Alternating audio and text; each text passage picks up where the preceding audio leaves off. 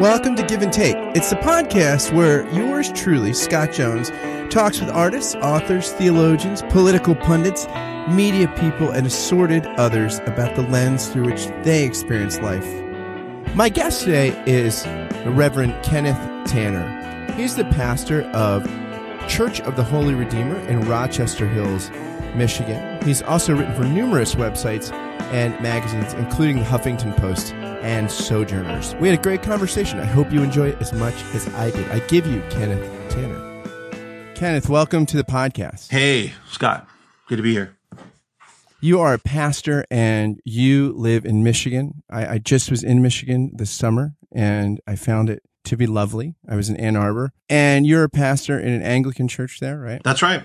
I've actually seen pictures. That's a lovely, picturesque kind of church. Yeah. It looks like it got picked up in a hurricane in Kansas and kind of landed in the middle of suburban Detroit. It's a little out of place, white, with the steeple and the whole nine, red doors and all that.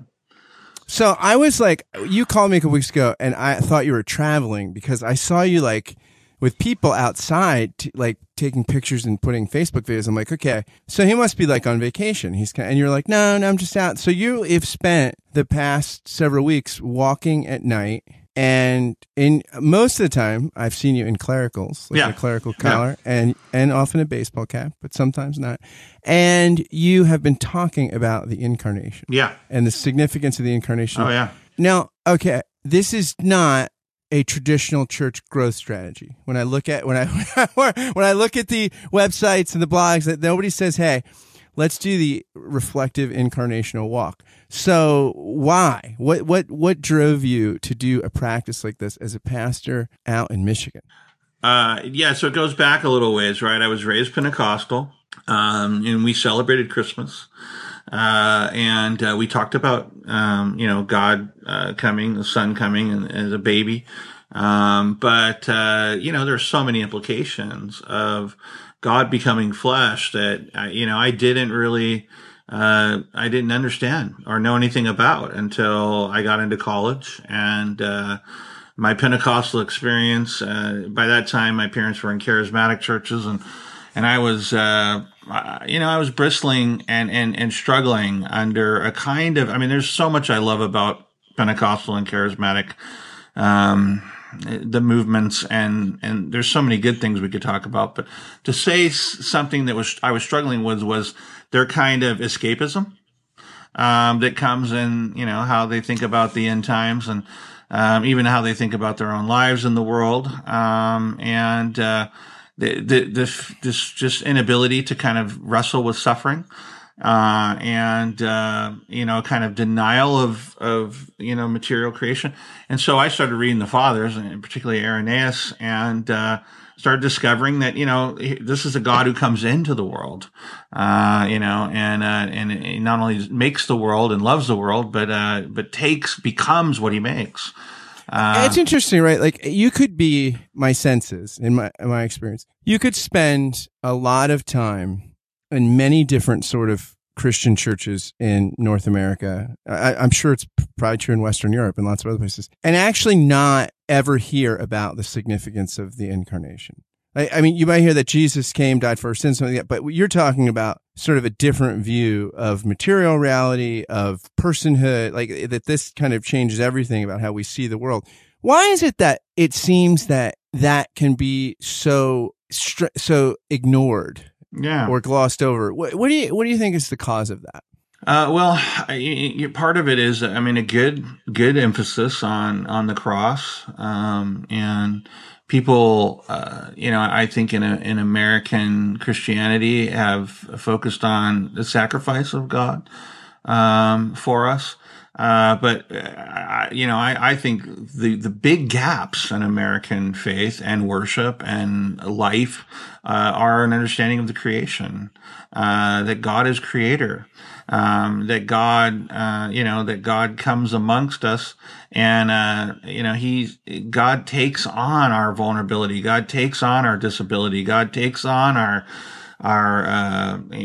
frailty, our all the things that that make it hard to be human, and draw us near to us. And I don't know. I mean, I don't know the answer. Like, I'm not a sociologist of religion, America. The Randall Barmers of the world might be able to tell us a little more about why that is. But all I know is it's very, very absent. And I think we need to recover it. We need to recover it boldly. We need to recover it because it changes our vision of everything. It actually, I think when we start with creation, incarnation, it ends up changing how we view the cross too. Do you know the book by Philip Lee? I think it's called Against the Protestant Gnostics. Sure. Yeah. Do you know that book? Yeah. And he talks about how you have this sort of a couple different things in ancient, what he sees in modern Gnosticism, right? Like an alienated humanity is sort of the first kind of emphasis in this kinds of Gnosticism versus the good creation, like you're talking about. He talks about salvation through escape versus salvation through pilgrimage, knowing yourself versus the role of the believing community, a spiritual elite versus a faith for ordinary people, and things like selective syncretism versus particularity. I mean, it's interesting, right? How that study's incredible. And how these ancient thought patterns just repeat themselves. Yes. Yeah, we're stuck in viewing the creation. I think a lot of American Christians are stuck in, because of the fall, they think of the world as essentially fallen. They think of humanity as essentially the world is inherently evil, and humanity participating in that essential evil.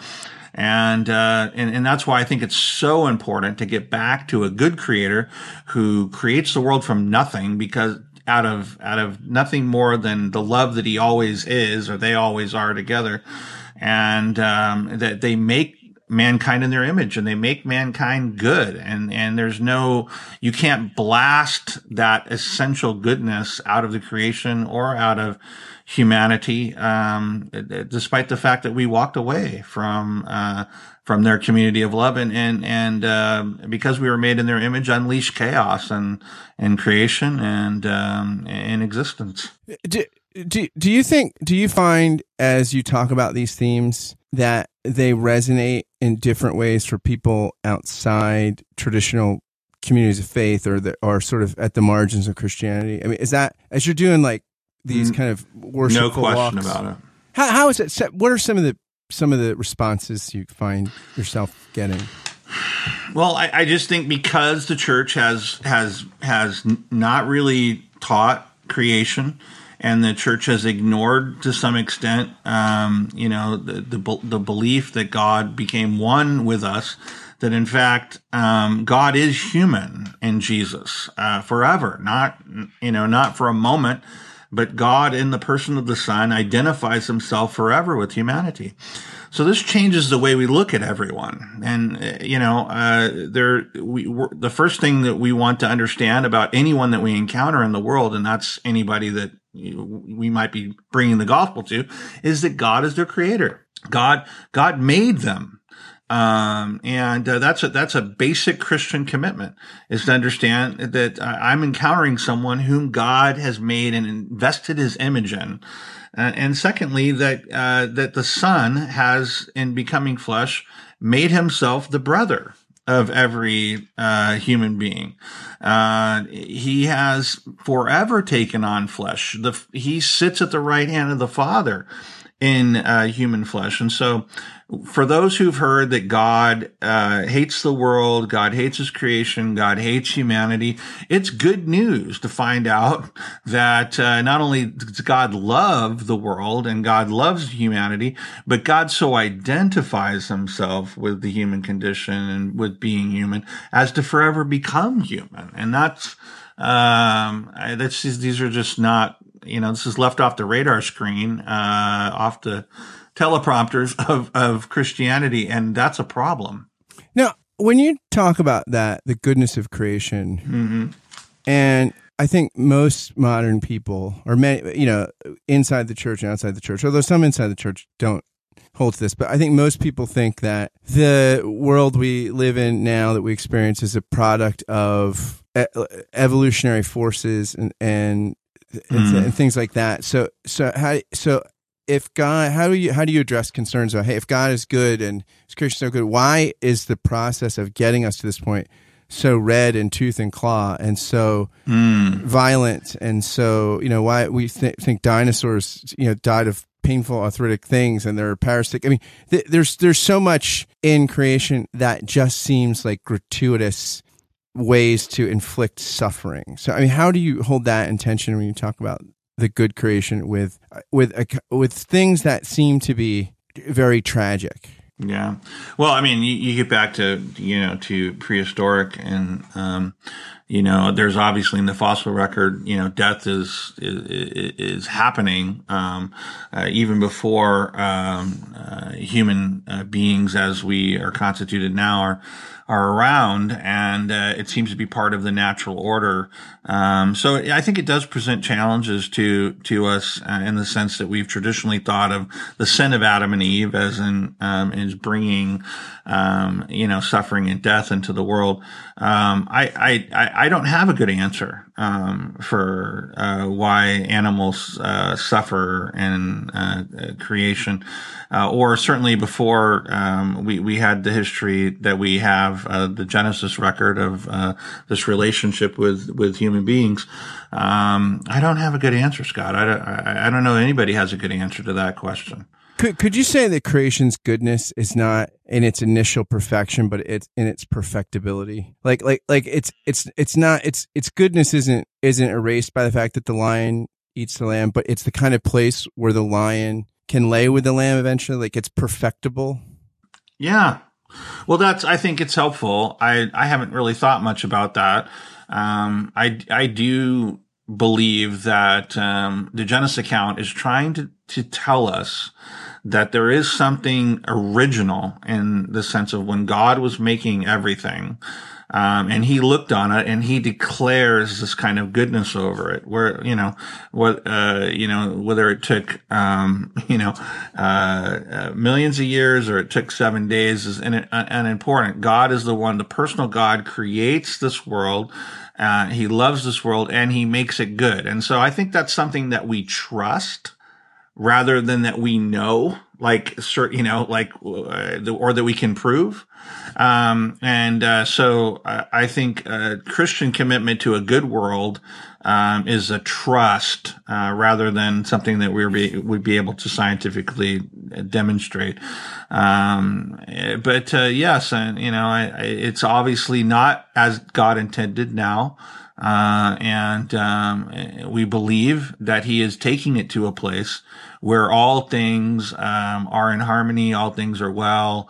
Death is no longer effective in the world. The disease is no longer effective. The kind of violent storms that people are experiencing in Houston right now, in Corpus Christi and Long, Texas, will no longer be part. The destruction and death will no longer be part of this world. This world will be transformed into everything that God intended. So. It's like Ghostbusters, dogs and cats living together. Yeah. Gee, so love Bill Murray. Bill Murray's the best, dude. Bill Murray's he's such an interesting guy.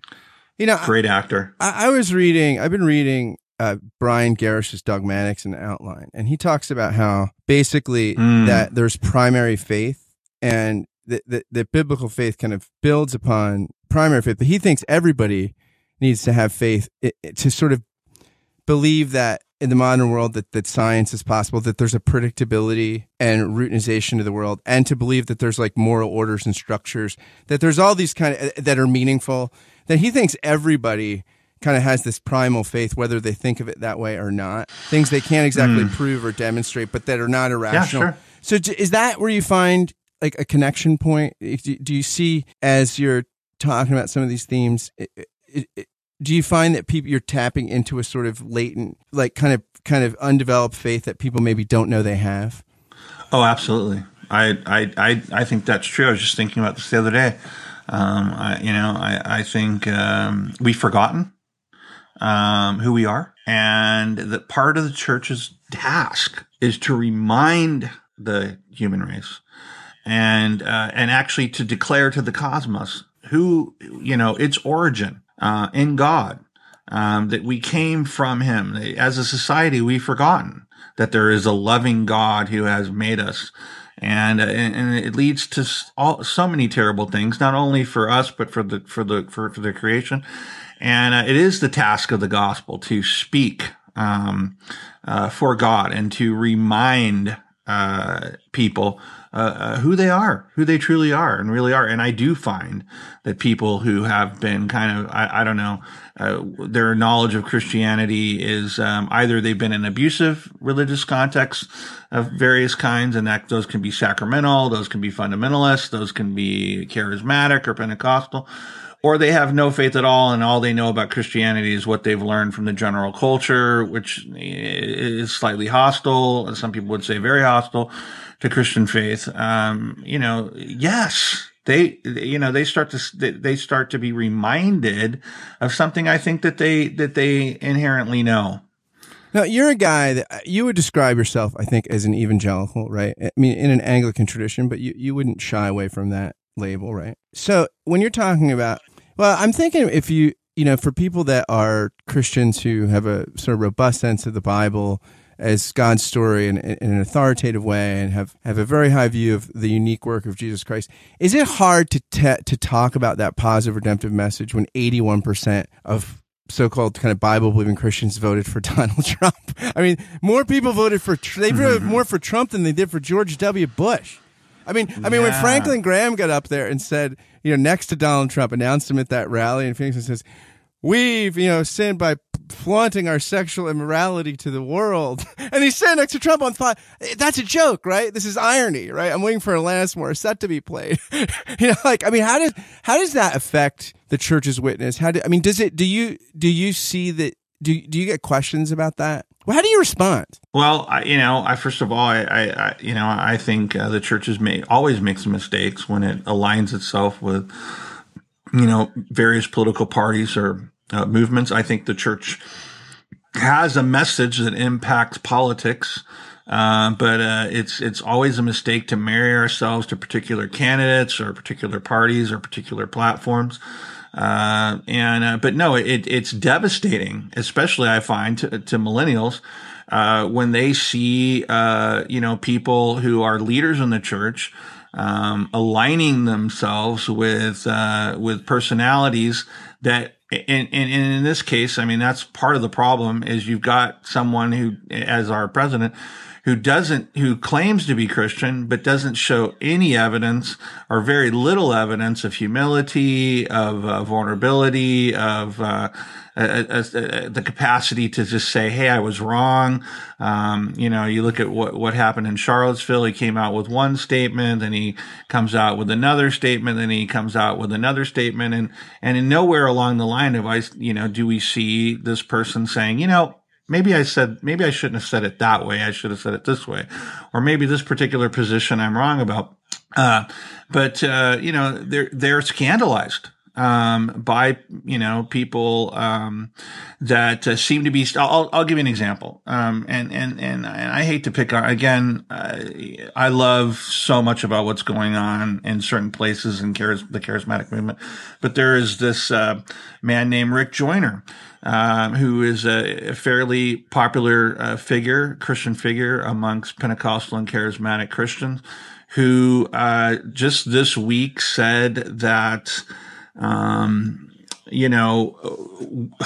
speaking of white America and of America in general, that we had gotten over racism, until we elected President Obama. and then it came back. And President Obama is the reason that white supremacy is on the rise again. Well, when my young people and millennials, people I'm meeting on the street, hear things like that, and they don't always hear it because, sometimes it gets elevated on the internet. They wouldn't even know about it because it's not their world, but it gets heightened in the media and on social media. And they see that and they see the church connected with this kind of ignorance. Yes. I mean, it devastates faith sometimes. I was saying to somebody the other day, people always want to come to me as a pastor. They wanted me dotting I's and crossing T's. about this thing or that thing, or why are we doing it this way or that way? And I'm like, you don't even get it. I'm struggling for the young people that are in my life. I'm struggling just to keep them in a place where they can affirm faith in this gospel because of the things that they're encountering in the world. It's unbelievable how many of these young people are raised in churches are becoming atheists or not attending church at all because of the things that they're wrestling with that they encounter from Christian leaders. Yeah, it's funny. Bill Maher said something. He's like, look, he had Ralph Reed on his show. He said, look, I'm not a Christian, but you guys use this term antichrist. And he said, I mean, look, there's no more antichrist than Donald Trump. He brags about riches. He brags about like shaming people. It's like, I mean, this is what you guys should be identifying. I thought, yeah, there's something. I want to take a brief moment to ask you a quick question. Do you like this podcast? Do you enjoy it? Do you look forward to listening to it while you do a morning, afternoon, or evening routine, or while you're exercising, or while you're caught frustrated in traffic? Do you tune into it because of the conversations you find here? Gracious conversations characterized by a particular combination of wit, empathy, reflection, and human understanding. If the answer to the aforementioned questions is yes, or even just a solid maybe, would you do something for me? Would you consider becoming a Patreon sponsor of the podcast for just $5 a month or more? It's for a good cause.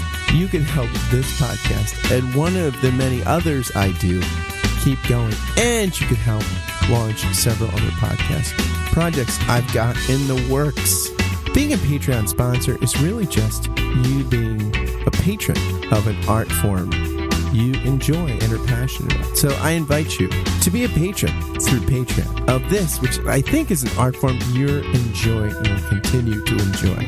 Again, any contribution is welcome, but for $5 a month, you will get a shout out on the thank you roll call, which begins right now. Thank you, David and Winona Babico, Peter Stegenwald, Samantha Blythe, Sari Graham, Jordan and Danny Morseberger, Josh Redder, Ellis Brazil, and David Zoll.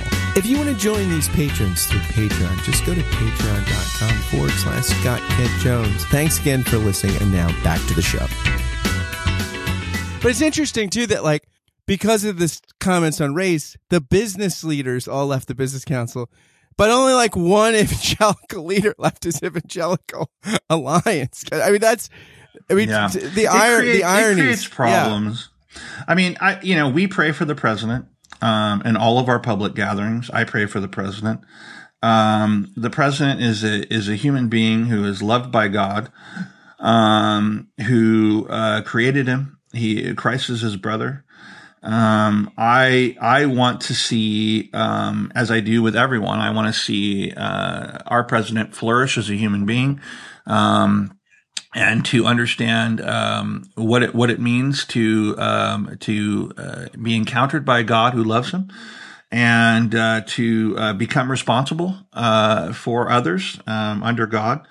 And so, I always want to temper my concern. I mean, I obviously have a massive concern with the way the church has aligned itself with the president on many things, but I also want to always come back to the church's responsibility is to proclaim the gospel to everybody, and to love and have respect for the people who are leading us. So it is a difficult razor's edge to walk as a minister, Scott. I think I don't worry about saying things where I'm opposed to the president, because I'm concerned about people that I minister to. Because the way we do church at Holy Redeemer, I have people from every walk of life, from every political point of view. And when I need to say something about what I think's wrong with the administration or anything else, I'll speak out. So I'm not tempering my remarks here about prayers. I'm trying to cover my ass, but I do genuinely think that we need to stay as Christians in a contemplative, humble place in regards to everyone. Yeah, like are you saying, like in a tribal kind of shame-based culture, like the our culture doesn't need another tribal group, right? No, No, and we definitely don't. I mean, I think all of these different factions that are competing for interest in our culture, factions of division. The church is supposed to be a place that is always looking for, and the gospel is always looking for ways to connect, not divide. And so I'm not, Antifa doesn't inspire me. White supremacy doesn't inspire me, but the gospel does. And Christ inspires me. And I think we can all, look to him for, the way that we're supposed to be human. He shows us, not only what it means to be God, but what it means to be human. And so I'm always coming back in my pastoral ministry to Jesus. Which is not to say that I think sometimes we don't need to be very clear about the ways that we disagree with policies and the things that some individuals are saying or doing in any given moment. No, you're a guy, as we said before, you've been talking about the significance of the incarnation. I read a lot of stuff you post on social media and things like that. And you seem like a guy that's involved as a pastor in a translation project that it seems like you're trying to figure out that there's some things shifting in late modern culture. And it seems like you're trying to figure out how we speak the gospel in some renewed ways, in some contextual ways. And yet often you look backwards, right, for that. Like oh, absolutely. You're mentored by Tom Oden, the great patristic thinker, pastoral care guy who became this kind of patristic scholar. And so, yeah, Robert Weber was a big influence too. And we knew each other. So is that, I mean, what have you found in your studies in the ancient church you mentioned the incarnation, but there are other things that have been resources that continue to inform your reimagining of telling the old story in a kind of new context? Yeah. Thank you. That's exactly what I'm trying to do. I do think that we want to get back to what the first Christians were proclaiming, and how the first Christians were living in the world. We can't do that as an archaeological expedition where we kind of, want to reimpose certain time periods. We're living in the 21st century. But I think that the things that the first Christians trusted, the person that the first Christians trusted, as the revelation of what it means to be God and what it means to be human, and the way they lived that trust out is translatable across every culture and in every moment. So yeah, the Eucharist was very, very important to me. There is a ritual that we do that helps us to remember who God is, and to participate directly in God by taking God into ourselves in Jesus in the form of bread and wine. I was just thinking about this driving over today. I find myself in an interesting place between, I want to affirm the full biblical conviction about baptism. I was listening to a pastor a few years ago at a baptismal ceremony in a megachurch setting. This doesn't mean anything. We're just kind of going through the motions. This is and I was like, "Are you kidding me? No. Baptism is participation in the death and resurrection of Christ. When that person is plunged into water, or that water is poured over their head, or however it is that it happens in any given setting, that person is literally becoming a participant in the death and resurrection. Yeah, N.T. Wright says, right, I think in his commentary in Romans, that like in Romans 10, when Paul says, if you believe and confess with your mouth and believe in your heart, he thinks that was the baptismal confession. That actually is right. What, yeah. Oh yeah. It's all tied. And I mean, if you look at the New Testament, baptism is central, and so is Eucharist. I want to affirm the full, that this is the body and blood of Christ. I mean, how it is his body and blood of Christ, I don't know, but it is. And so, 1 Corinthians 10 is not the, bread that we break, a participation in the body of Christ. It's not the cup that we bless, a participation in his blood. I want to affirm the fullness of all that. At the same time, I'm not one of these people that is like, let's dot all these I's and cross all these T's of the way this has been culturally handled in the past. I kind of find myself in a weird position because some more evangelical, Protestant, free church Christians are, have shied away from the full just trust and baptism and Eucharist as the New Testament and as first Christians understood them.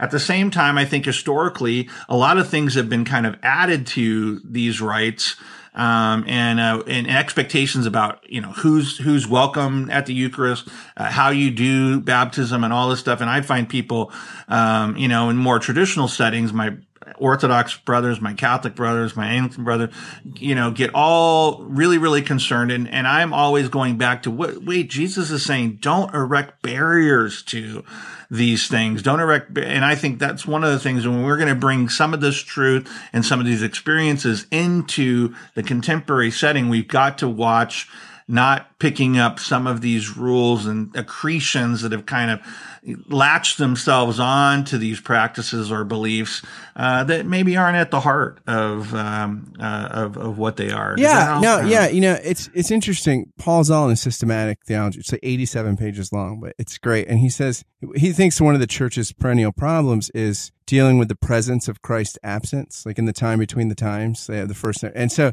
he says to fill in the gap. Oftentimes, through these anthropological anchors that like objectify and make us feel like a existential security blanket. Like if you're a conservative evangelical, it's an inerrant Bible. If you're Roman Catholic, it's an inerrant Pope. If you're Pentecostal, it's the second birth experience. Or if you were, Eastern Orthodox, maybe it's this certain understanding of the tradition. Or if you're, so there are all these things that become, rather than kind of Christ alone, these become our security blankets. And it's almost like the Transfiguration, like, hey, let's build a tent here. We've had a good experience, and they can become idols, quickly.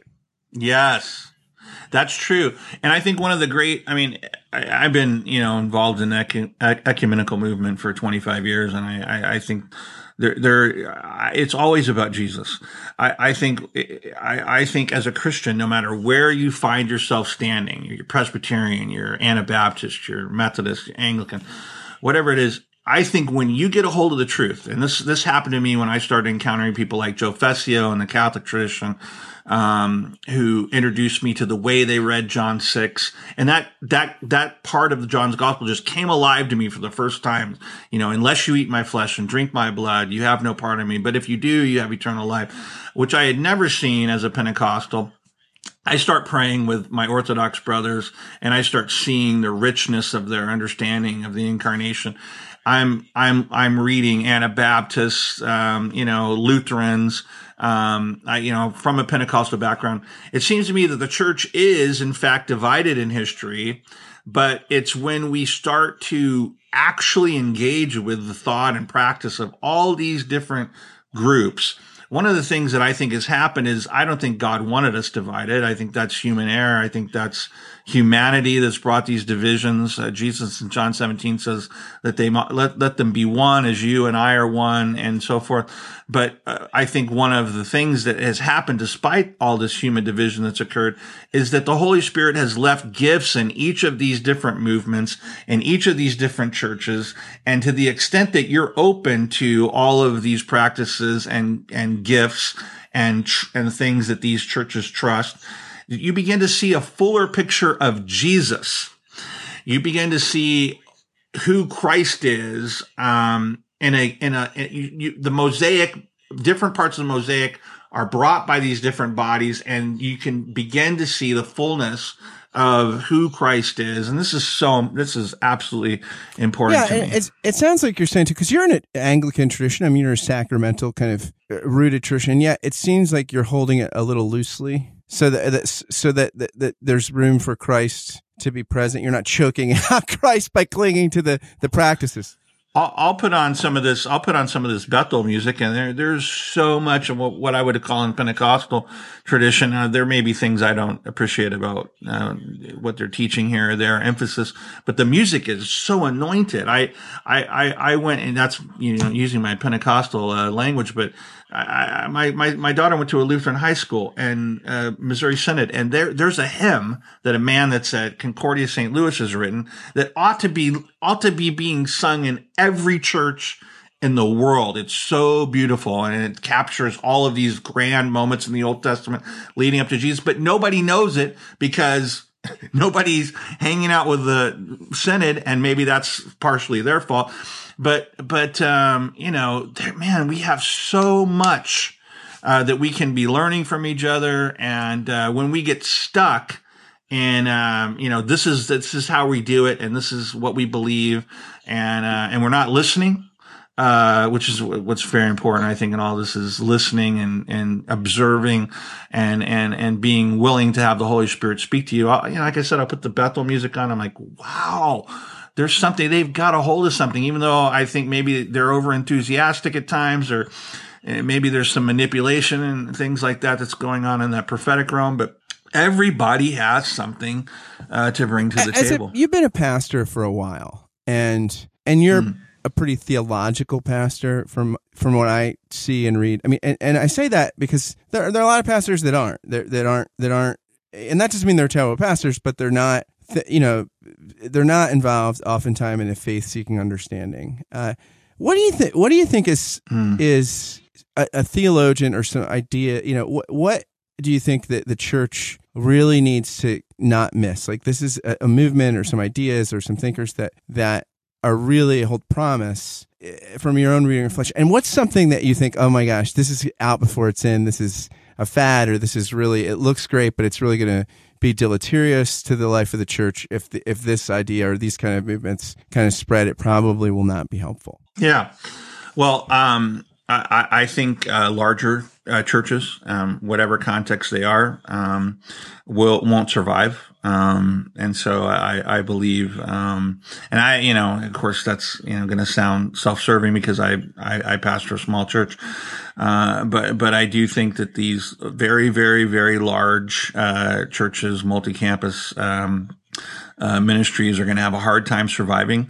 I do believe that the moderately small size to moderately large congregation is where, we really, enter the incubator of faith and we can actually be in relationships and, formed, by, pastors who are actually engaged with the people on a daily basis.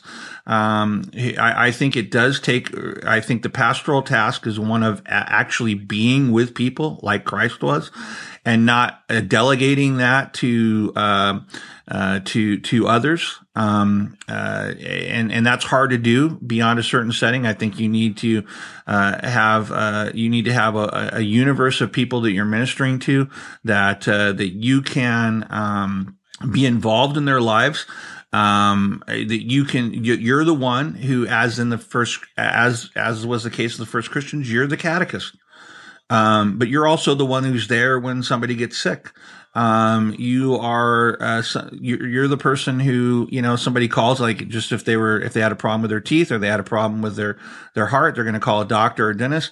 They got a problem with their soul, their family, their marriage, their problems in the neighborhood or whatever. They call the priest in, to the pastor in, the parson in, to be there and be present. I don't know how you do this ministry without it being incarnate, without it being something where you're actually living with people. One of the things, Tom, I was really strong about was visitation, which is almost absolutely not practiced. So we bless lots of homes in our ministry. Even I'll bless people's homes that, aren't even part of, because we have a parish understanding.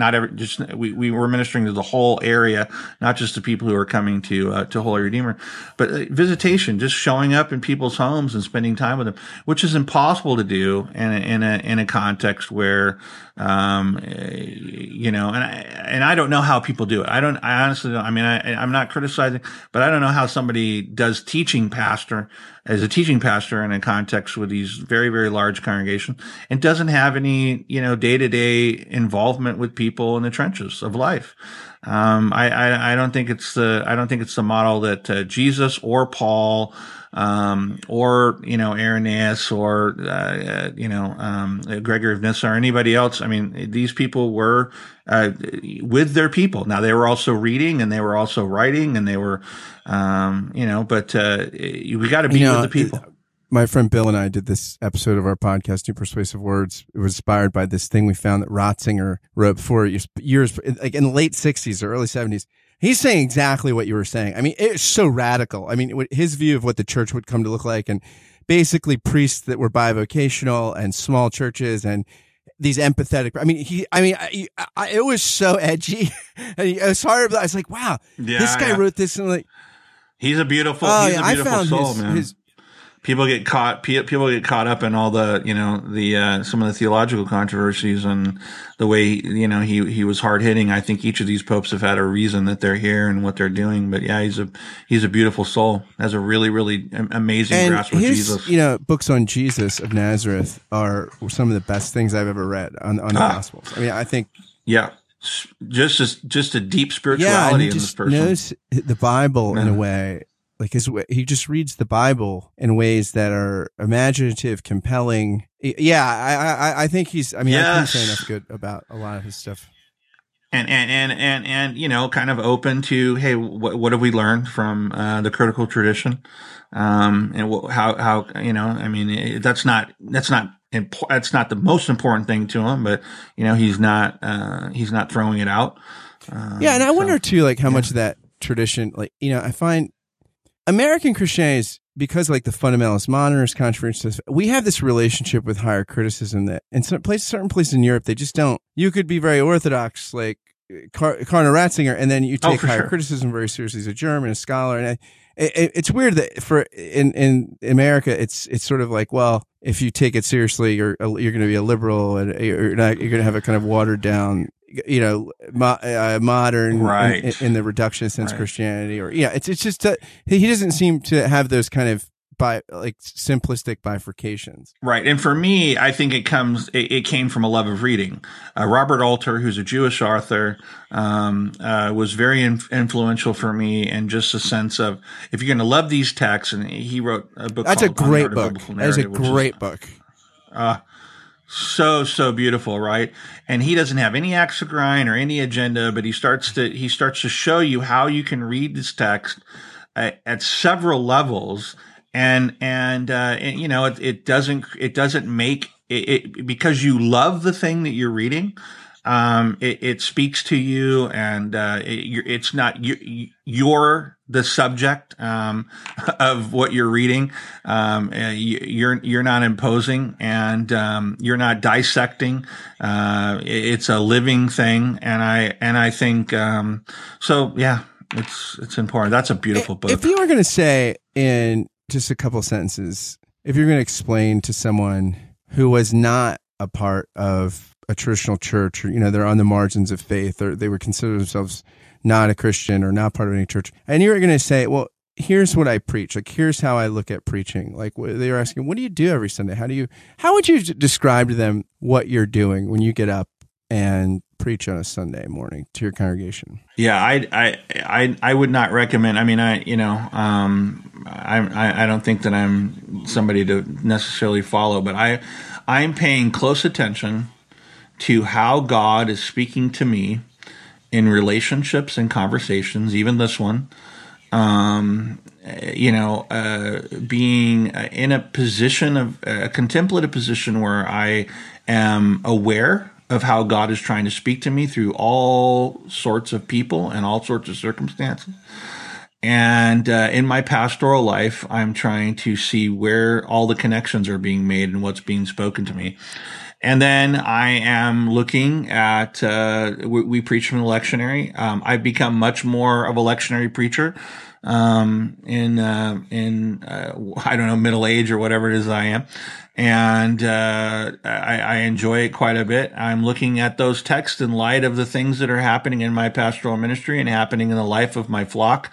And then I get up and try to speak the gospel in a way that intersects with, what we're all walking through right now. So it's very different, right, than somebody showing up and kind of bringing a particular word from outside the context of the local parish. My sermons have a lot of my life and on the life of our congregation is there in what we're proclaiming. But we're also looking at all of these texts as how do they speak to us? The Old Testament, the New Testament readings, the letters of the apostles, the Gospels. How do each of them reveal Christ to us? That's I want to know, where is Christ in this text, and what is God doing? What's God up to? In this text. And I've always been in that orientation, but our friends Jason Michelle and Taylor Mertens and, Fleming and others have, really kind of, made that conviction very central to me is, how has God been active in our life this week? And how is God active in this text? And what's he up to? What do you think as a pastor who, again, is in, late modern North? And I'm a lot like my friend Rob Bell. It's all in me, and I just put it in me. I don't read its manuscript. I very rarely do that. I found that when I was reading a manuscript, it was a pride thing because I can really say things well if I write it all out, but there wasn't the same kind of quality of connection with the people in the pews if I wasn't just bringing it from the inside, just put it inside of me. So one of the things I have to do is I don't talk much on Sunday morning. I don't, and get into long conversations because I have this, very structured message. You don't want to blurt it out at coffee. I'm ready to, Yeah. Well, you don't want to get all kinds of other things in your head so that what you're trying to carefully say that you've put in yourself over the week. I just find that for me, and everybody's different, that the ability to connect, I walk out into the congregation. I will, very much eye contact is very important to me. And it's got to be, it just feels, I don't know, for me, it just feels right. It's like, this is either something that I've internalized and I'm able to speak. But for me, it was kind of a pride thing. Man, this sounds really, really good. And it was harder for me to do the extemporaneous thing, but when I started doing it, I found greater fruit. And that's just for me. I like all of these comments about preaching, I think are, I want to just say, it's like everybody's got to find their level. But don't you think though, I think the hard thing about manuscript preachers in today's day and age, in Jonathan Edwards' day, it's different, but now everyone that people see on a screen, even if they are reading, they don't look like they're reading because they're on prompters and most of them are good at reading prompters. So even if they're reading, they don't look like they're reading. So I feel like as a pastor, if you're reading a prepared statement to somebody, it's going to seem, and it could be the most sincere words, but it's going to come off as not connecting because people are used to in media, people not reading to them. Whereas, in Jonathan Edwards' day, they're not watching TV all the time, like people.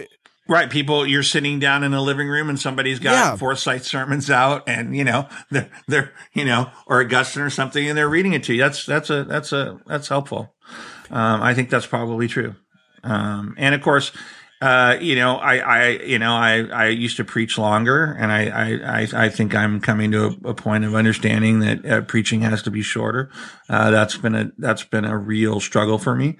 But I don't have a problem. And I think if you talk to my flock, I don't have a problem holding people's attention. But I really want our services to not be sermon centric. The prayers of the people have become very important to us. We do a lot of music with the prayers of the people and chanting the prayers. I want to have time for that. I want to have time for contemplation and silence and reflection, confession. I want to have time for the Eucharist. I want to have time for listening to the Word of God. As you know, and I think this is where you worship too. We're listening to. This Sunday there's a long passage from Exodus that we're going to sit down. You mentioned Rob Bell, who I know is a friend of yours and has. Well, I mean, we're acquainted. We're not close. Well, I know, because if you were, you'd move to LA. Everybody just moves to LA. Once you get close to him, it seems like.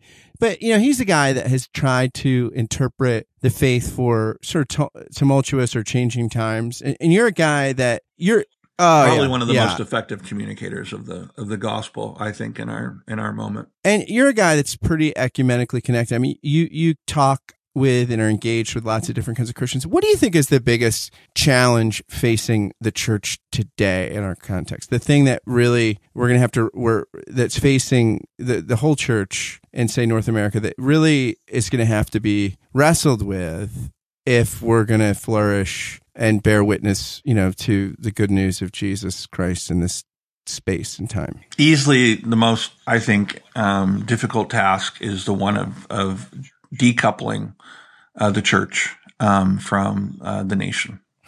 I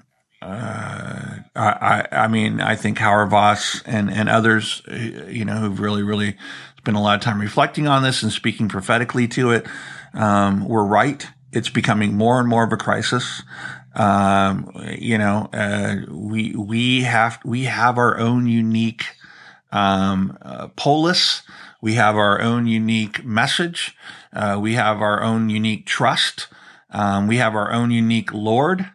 We have our own unique emperor, Jesus. We're in the world, but not of it. And we need a lot we're covering the particularity. It's interesting because, Donald Trump makes it pronounced, but those guys have been talking about this for years. And the problem, right and left. Yeah. Yeah. Oh, no. This is right. Not a problem. Right. I think you're right. Of Donald Trump. No. This is a problem on both sides. The church is, we almost don't want to even say both sides right now in this context because, so people got so upset about, that, and rightly so, when the president said, there was problems on many sides when he should have just forcefully, condemned, white supremacy. But, it's a problem, for the whole church.